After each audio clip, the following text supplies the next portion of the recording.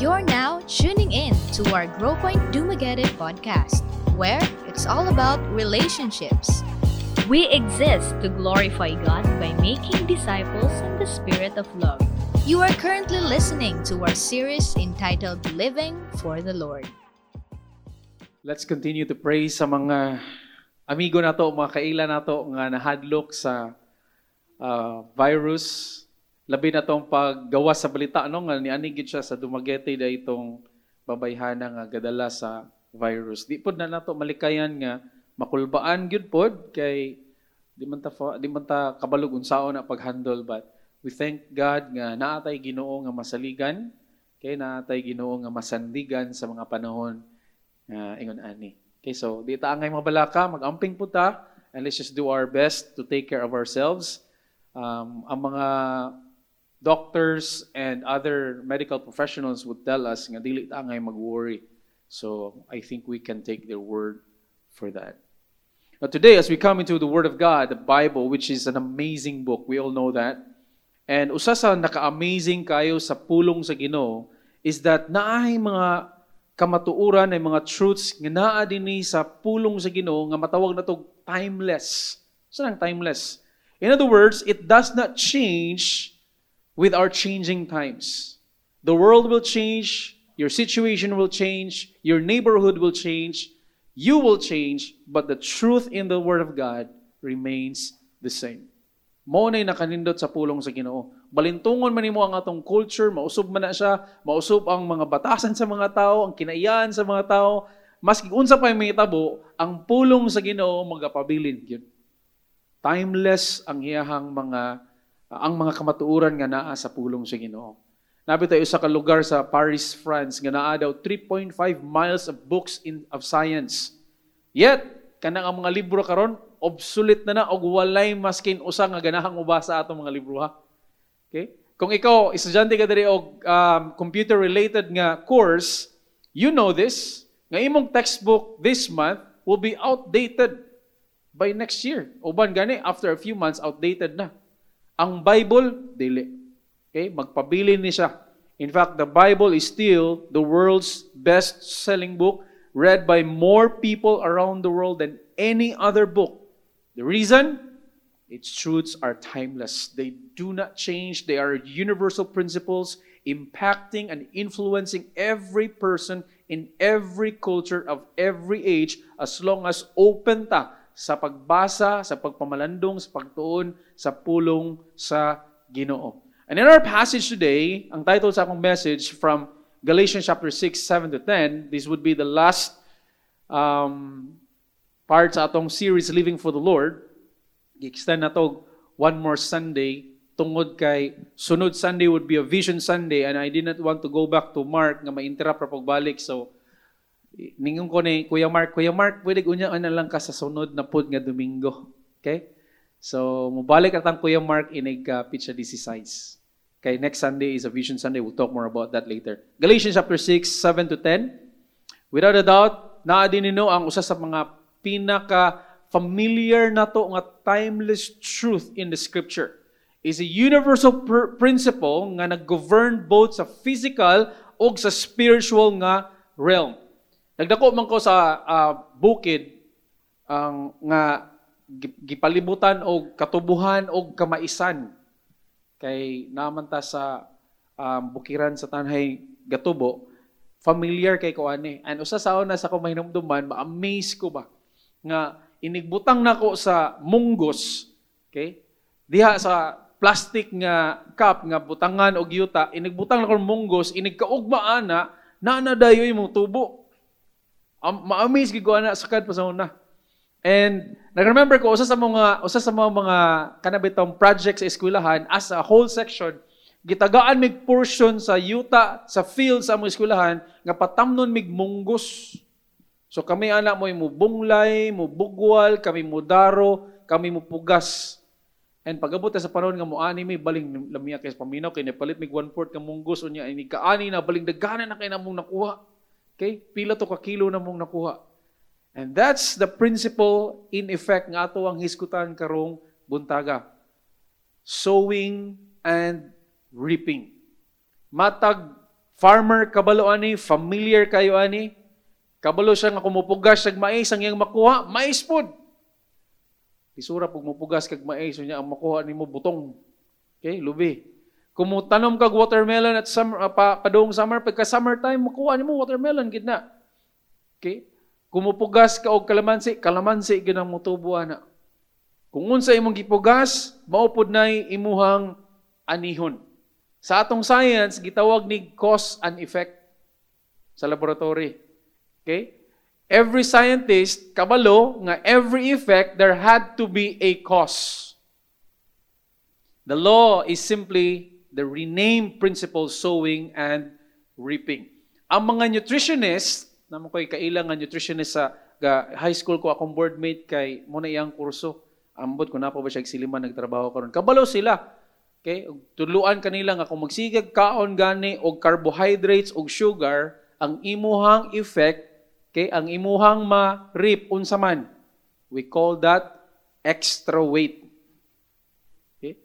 Ang mga counselors no nga kung magsige kag inom og ilimnong makahubog, mahubog yun ka. And lovers, okay, know that if you sow seeds of kindness, you will reap a kind response. So, tinuod na siya sa physical nga realm, tinuod po na sa spiritual nga realm. Muna yung passage na to karon si Apostle Paul, nag-ingon na nga to sa mga taga-Galatians. Chapter 6, verse 7 to 10. Let me read it for you.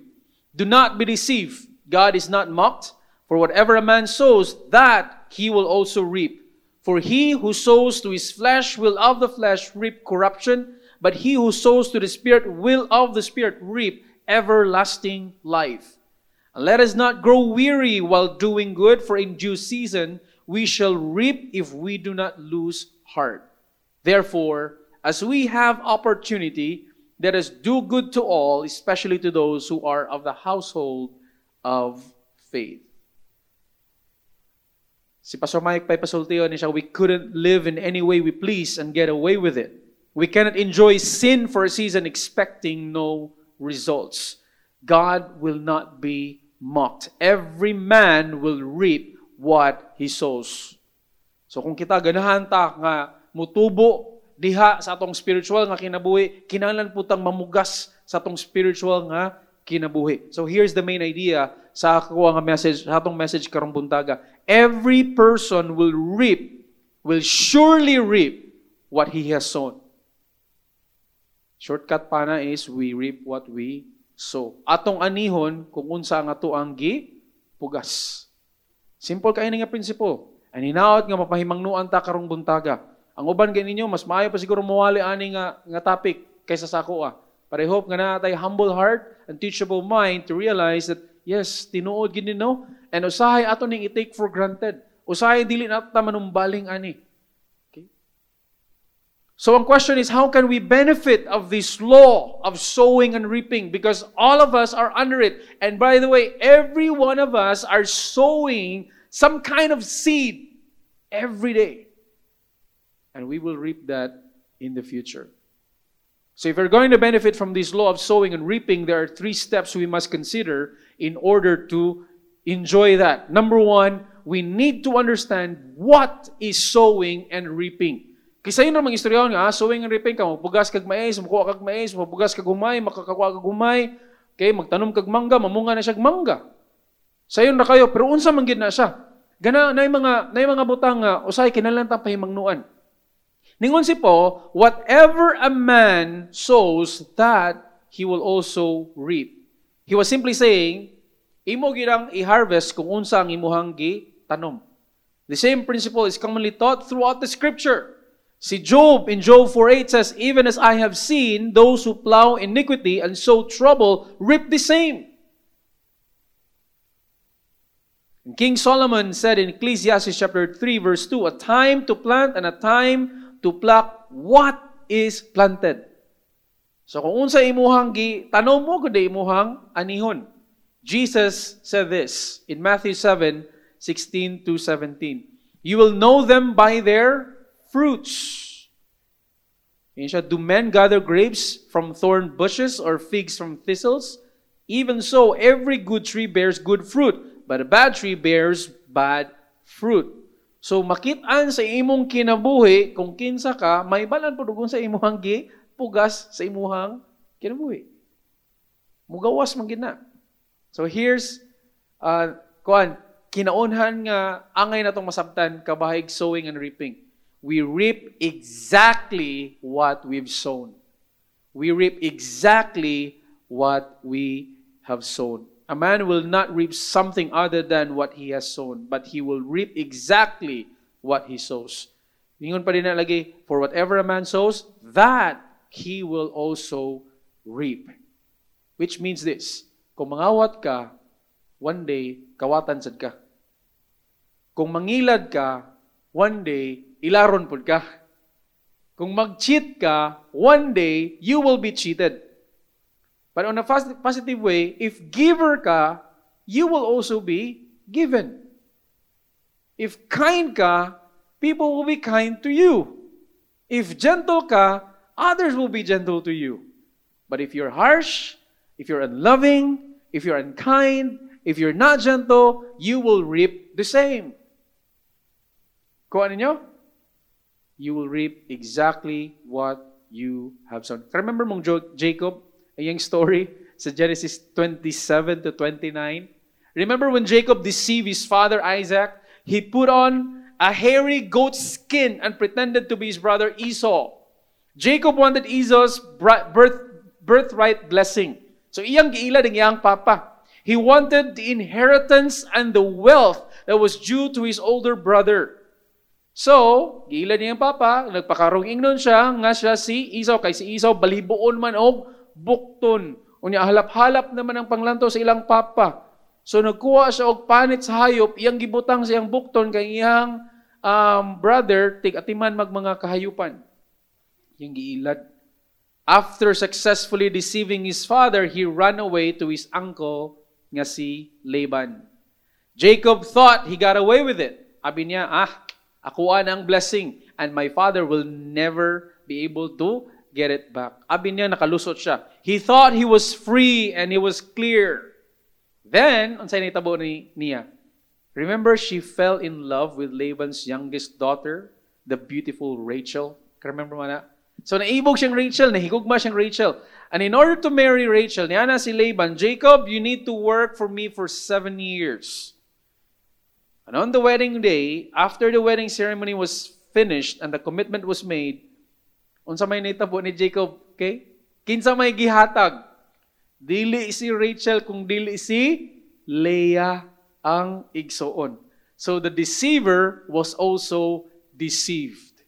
Nangilad siya sa iyang papa, giilad pud siya sa papa sa iyahang hinigugma. Instead nga si Rachel iyahang masawa, si Leah ang gihatag. So mo to gidugang na po niya og pangserbisyo para maiyahag yun si Rachel. Jacob, I am sure, sa iyang honeymoon ni Ana, siguro siya dito, natayang to kanako sa. Okay? Kay ba mo nung kung sa akong ipugas mo, gi ako ang makuha. Mo gi akong anihon. Mo gi nahitabo ni Jacob. So, remember that. To understand what sowing and reaping is, number 1, we reap exactly what we sow. So, young men, if magbinuang mo og mga babae karon, chances are, either na magbinuang sad sa inyong asawa in the future or sa inyong anak nga babae in the future. I don't know about you, but when I think about this principle of sowing and reaping, man, it gives a holy fear in my heart to be really careful with what I do, especially with other people. Careful gyud ka. If disrespectful kay ka, okay, sa ubang tawo, timani na, dili man siguro ikaw. Maskin mga tigulang, maskin mga tao nga walay relationship sa Ginoo, mga katigulangan na to, kanigi, master gyud ni nila. Kay gatubo ko nga sige kong kadungog sa akong lolo ug sa ubang mga katigulangan. Dong ayaw gyud pagbinuang sa laing mga babae. Kay kung gabinuang karon sa laing sa babae nga nakakaron diya sa imong karelasyon or kinsa man ang naa sa imong palibot, chances are katong imong maasawa na apoy gabinuang ato karon, or kung dili manggani karon mo ni may tabo niya sa imong mga anak. Di gyud na mawala sa akong una-una. Ngayon ako, Lord, di ko magbinuang. Tabangi ko, nga dili ko makabinuang og mga babae, kay mahadlok ko. Nga ko, mo pa ni may tabo, sa akong igsuon ba nga babae, sa ako bang inahan, kay sa akong iyaan, or sa akong kaugalingong asawa, or sa akong mga anak. Karon mga anak na ko, puro pagid babae. Kinsa di mo kuyawan na. Okay? So, timanan na to na. Sowing and reaping, you reap exactly what you have sown. Letter B. You will reap ultimately what you have sown. Everyone will one day reap what they sow. What they sow.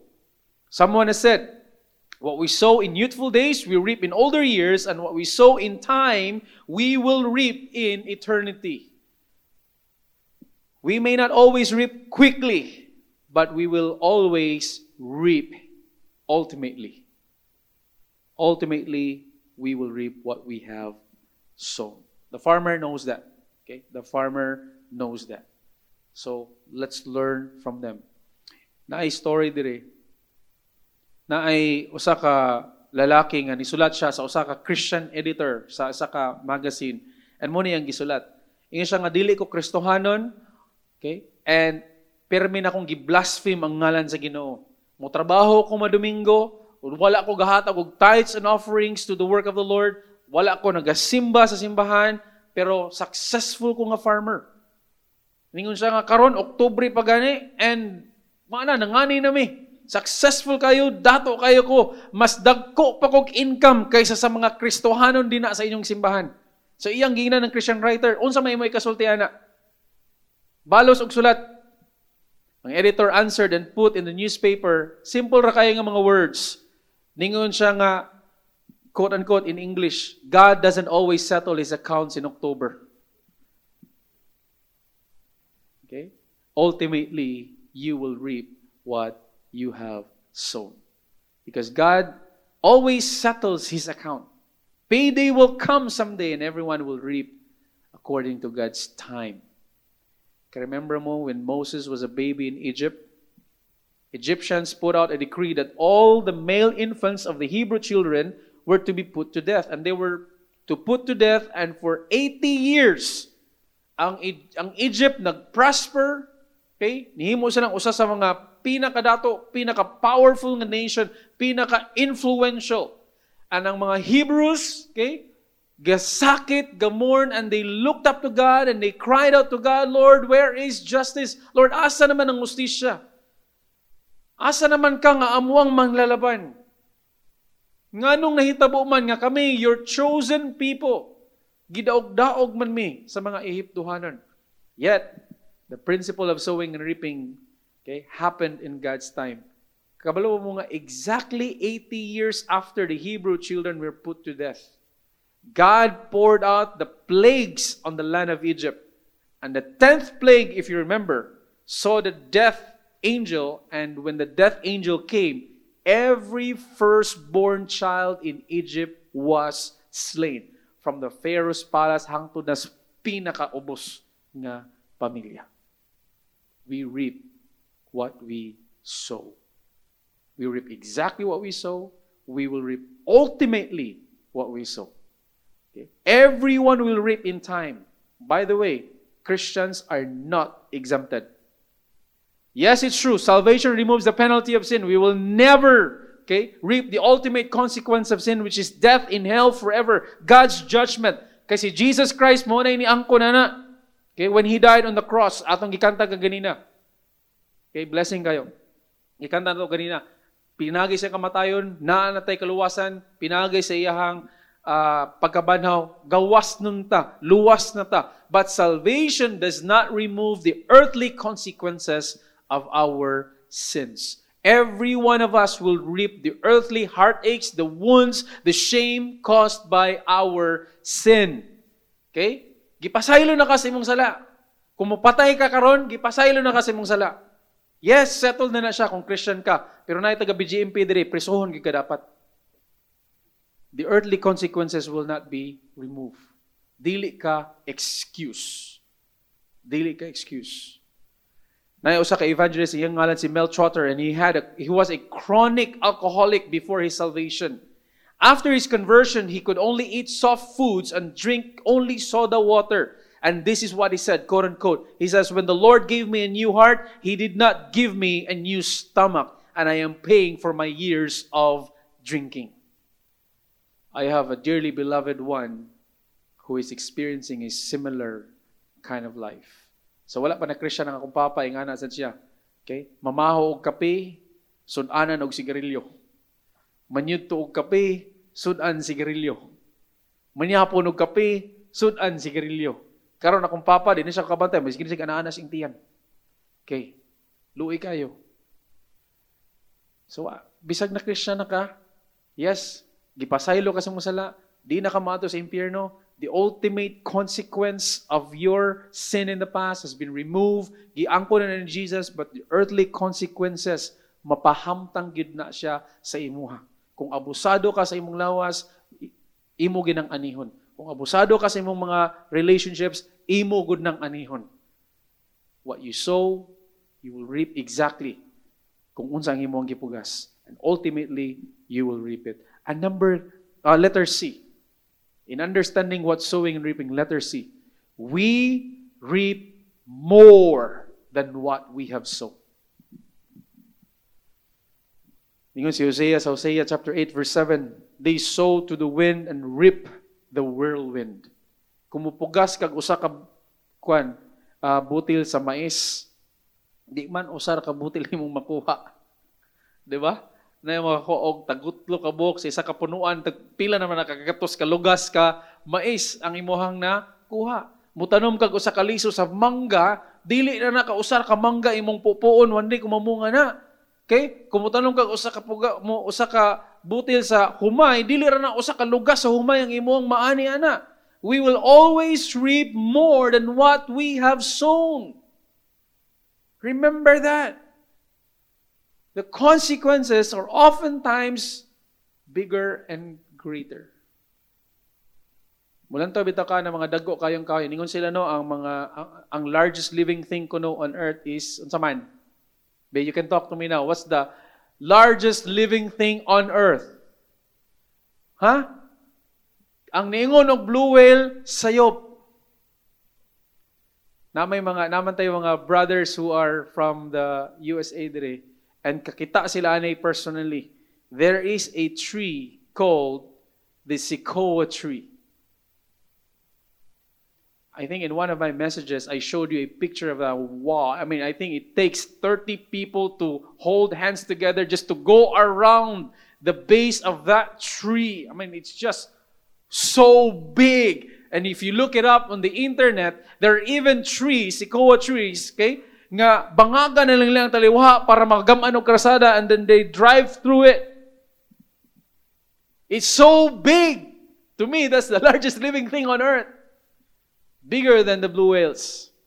Pagkabalo ba mo, nga ang liso, anang, kahuya, nga dako kayo, taas kayo, is not so big. Mura-mura na siguro og lugas sa mais. We reap more than what we have sown. This truth can be both positive and negative. Kini, law man eh. Depende kung saan mo ni pag-apply. Mabutan ng akong question from the beginning of this message is, how can we benefit from this law? How can we take advantage of this law? Because, ningon pa din na sa Bible, these are the ones sown on good ground, ningon si Jesus, and those who hear the word, accept it, and then they bear fruit. Some 30-fold, some 60, some 100. So, di ka alkansi. Kanang imuhang pagbasa sa pulong sa Ginoo, namugas ka. Okay, you sow the seed of the word of God in your own heart. Okay, every day, masking ginagway ra na, one day you will reap more than what you have sown. If we talk about ministry and apply this in ministry, suma pa sa ato ang mission statement, we exist to glorify God by making disciples in the spirit of love. Do you realize that if you will reach 12 people a year, one person a month, and sila pod will reach another 12 and will reach another 12 in 12 years' time, 26,364 na ang imuang ma-reach gospel. We will reap more than what we have sown. James 1:15, then when desire, in a negative way, nino po siya, when desire has conceived, it gives birth to sin, and sin, when it's full grown, brings forth death. Negative example. So, una-una nagmayo. This is what sowing and reaping is. We reap exactly what we've sown. We ultimately reap what we've sown, okay, and we reap more than what we have sown. And going back sa atong text, the second principle, second step I'm gonna i-share sa inyo is not only knowing what sowing and reaping is, we need to know where to sow and reap. One of the world's greatest thinkers has reminded us of this. Remember mo ani nga line, okay? Familiar kay ni siya nga line. Sow a thought and reap an action. Sow an action and you reap a habit. Sow a habit and you reap a character. Sow a character and you reap a destiny. Since all of us reap what we sow, kinanglang kabalota asa ta mamugas. And there are two fields nga gisulti sa ato ang text this morning. First is the field of the flesh. Ningon ang Bible sa Galatians chapter 6 verse 8, for he who sows to his flesh will of the flesh reap corruption. The word flesh here simply refers to our old sinful patterns of living, the old habits of life, the old ways of thinking and acting. Kani man kung atong lawas, kay wala pa man tay redemption sa ato ang body that is to come, okay, even though ikaw spiritually has been redeemed, but ang imong lawas wala pa. And kining lawasan ni na-addict ni, okay, sa pamaagi sa atong old sinful nature. So we've been addicted to old sinful ways of thinking, old sinful ways of doing things. Ang residue atong old sinful nature nga nabilin pa sa tuwa mo na gitawag itong flesh. And diha mo na targeton sa kaaway, mo na targeton sa kalibutan, okay? Ang temptation nga iyahang dadon sa tuwa is always appealing to our flesh. And if mo give in ka, you sow to the flesh, you will reap corruption of your flesh. Kaning flesh is the part of us that desires its own way and wants to do its own thing. To sow to the flesh is to let its evil desires and deeds dominate you. So what it means. To sow to the flesh is to magdula kag sala. Okay? To sow to the flesh, okay, is instead nga imong iput to death ang sala, imuhang you toy with sin. So every time you allow a grudge, you refuse to forgive, you entertain impure thought, okay, you sow to the flesh. These are examples of sowing in the flesh. Sometimes we sow in the flesh when we try to manipulate a situation. When we try to manipulate others through guilt-tripping or blackmailing. That's sowing to the flesh. Whenever we attempt to escape reality through drugs and alcohol, and we deny the reality by hoping, okay, it will go away, or denying anything is wrong, we are sowing to the flesh. Whenever we develop a very critical attitude, magnitpick na ka, na kay sige kag pang panaway sa uban, magsige kag reklamo, you're sowing to the flesh. Whenever mag-vent out ka sa imong anger and you speak very harsh and unloving words, you're sowing to the flesh. And one day you will reap the same. You will reap exactly what you have sown. Whenever we resist authority, we become uncooperative, become unteachable, matig-argue na ka, you are sowing to the flesh. Whenever we lack the love and the compassion, the kindness, the understanding, okay, of the people around us, we are sowing to the flesh. These are some of the examples. We reap corruption, which means decay. And that is what we're doing morally and spiritually. So, kita no, kung dili ta careful, we would be decaying and rotting spiritually kung sige tangga so sa ato ang flesh. Na istorya kabay ni Ernest Hemingway. I learned this from Pastor Mike, the famous author of such books as For Whom the Bells Toll and The Old Man and the Sea. And he grew up in a solid evangelical Christian home. His grandparents were missionaries and his father was a devoted churchman and best friends with the evangelist D.L. Moody.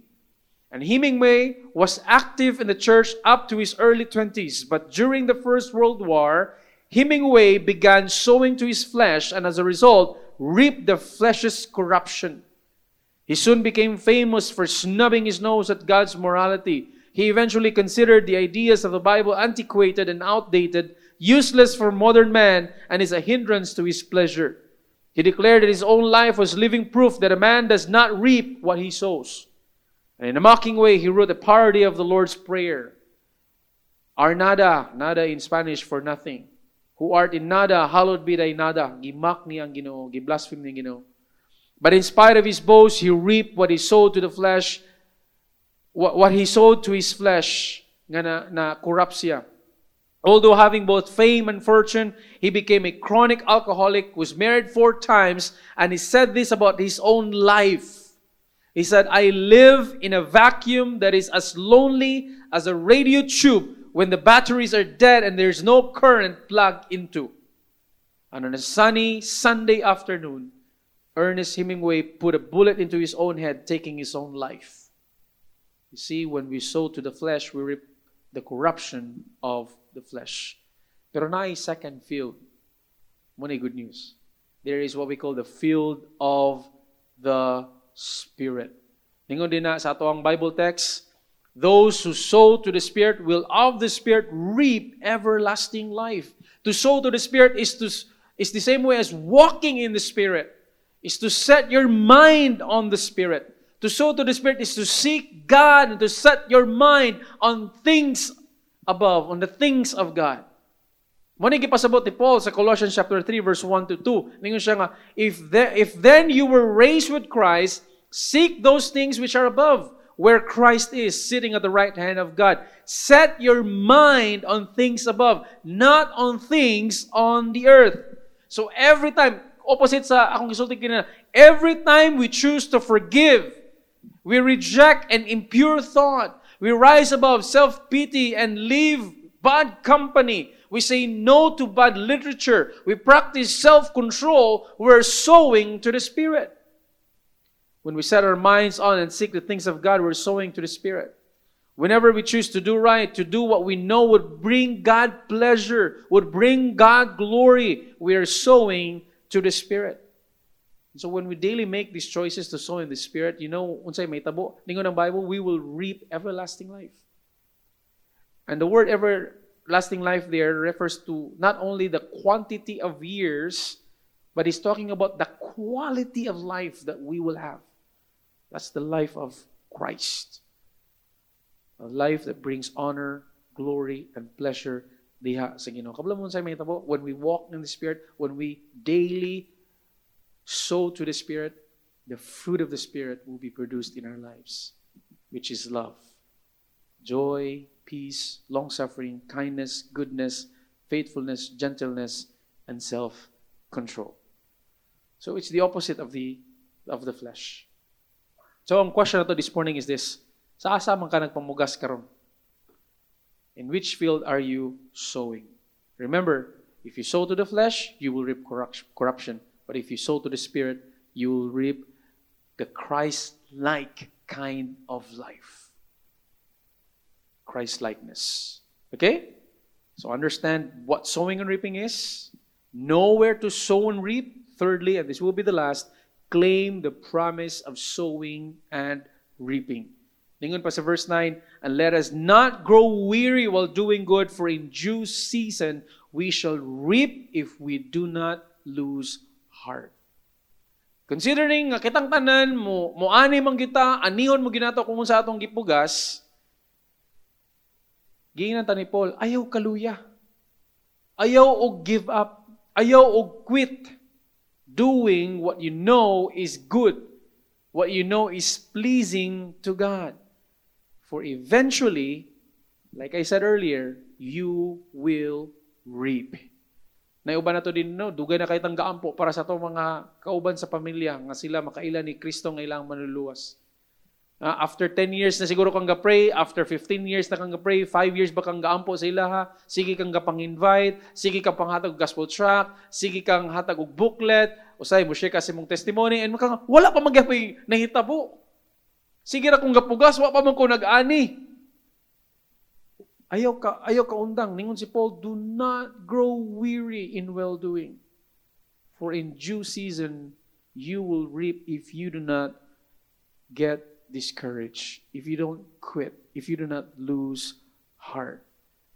Siguro kay gishare no gospel, kauban ba nimo og trabaho, silingan ba nimo, best friend ba nimo, kababata nimo, igagaw nimo, and hangtod karon wa pa sila ni dawat ni Kristo nga ilang Savior. Ayaw kaluya, padayon.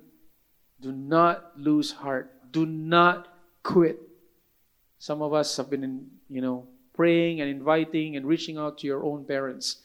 Do not give up. Do not quit. For in due season, okay, in God's time, you will reap. Knowing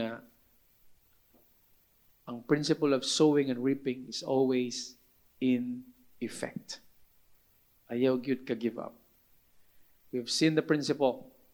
We reap what you sow. We reap exactly what we sow. We ultimately reap what we sow. We reap more than what we sow. Pili lang ka, asam ka, flesh or spirit. And ang promise is this: if you sow to the flesh, you will reap corruption. If you sow to the spirit, you will reap everlasting life. The quality of life nga sama sa kang Jesus. So I hope nga kitang tanan we will sow in the Spirit. As we come to the close, let me share a story. Many years ago, na isa ka Scotsman, and he was returning from work. Gikan siya trabaho niya. Pag padulong niya sa ilahang balay, nakita siya og gamayng bata nga lalaki. Nya kining bataan na shoot og usa ka huyong-huyong. Kailan mo gud say huyong-huyong? Quicksand. Okay? So, na-shoot siya dito. Unya, kaning bata, conjure siya, nagakasink. Anya, dili na siya makasaka, di na siya makagawa sa iyang kaugalingong kusog, daning kamot siya, wala gyud siya nahimo. So, risking his own life, kining Scotsman, nag-reach out nga to sa bata, iyahang gitabangan. And nakuha gid niya successfully. Nahawas gid ang bata. Unya, iyahang gidala, balik dito sa ilahang balay. Pagka nahibalag niya ang papa sa bata, niya na ni-offer ang papa nga, kanang kuan, ganahan ko nga suklian ka sa imuhang kaayo. Nibalibad siya. Ayaw lang, okay ra to siya. Ingin siya nga, og dili ka magpabayad nako, pwede bang, kuan na lang, allow me to do something for your family. So, nidawat ang katong lalaki, katong Scotsman. The boy's father, okay, dato man siya, gibuhat niya, gipaeskwela niya ang anak atong tawo nga nagtabang sa iyang anak nga dili ma-shoot sa huyong-huyong. Katong bataan ni eskwela sa pinakanindot nga medical school na himong doktor. Kanang bataan nga iyang gipaeskwela nga nahimong doktor, iyang ngalan, paminaw mo kung familiar mo niya, was Alexander Fleming. You know who he is? He was the one who discovered penicillin. Ag anak atong dato nga hapit na shoot sa huyong-huyong, nahimo to siyang military. Nagsundalo siya. And during sa gira, nagkasakit siya. Ag kabalo mo unsay tambal nga gitira niya, ag penicillin nga na-discover sa anak sa lalaki nga nitabang niya nga gipaeskwela sa iyahang amahan sa medical school. Okay? Kabalo mo kinsa ning young man who became a soldier? No other than Winston Churchill. One of the greatest men nga nabuhi sa ibabaw sa kalibutan. My dear friends, we reap what we sow. Anihon gyud nato kung unsa nga tuang gipugas. So ang encouragement ni Paul as he ended this section, he says, therefore, Because we reap what we sow. Because we reap exactly what we sow. We reap ultimately what we sow. Because we reap more than what we sow. So to the Spirit.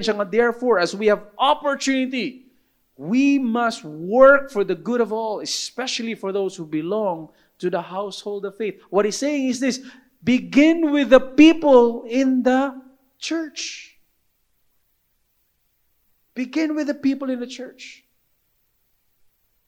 So, as we end, let me ask a series of questions. How will you sow in the Spirit from today onwards?